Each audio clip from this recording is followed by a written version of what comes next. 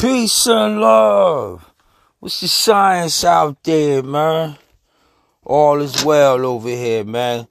This segment is called Wearing Amulets. A lot of us nowadays have studied the properties of the earth and special amulets that are made for us to wear that protect us and enhance your abilities. You will go out to any common local place now, and people are now in that state of awareness where we understand the properties of the earth put on our body magnify our power and our potential to manifest anything. It feels good waking up some days and not some but all, and just putting on my ambulance. Just a real great feeling.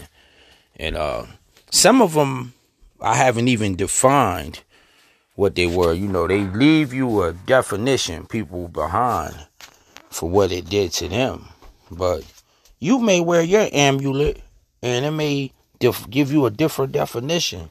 So I keep mine with a blank slate because I'm there to fill in the definition of the own things that I put on that's been very well crafted from the earth, and some things I've gotten made from other places, but I always leave it open and for a definition, because your experience sometimes can be very unique from the other person's experience.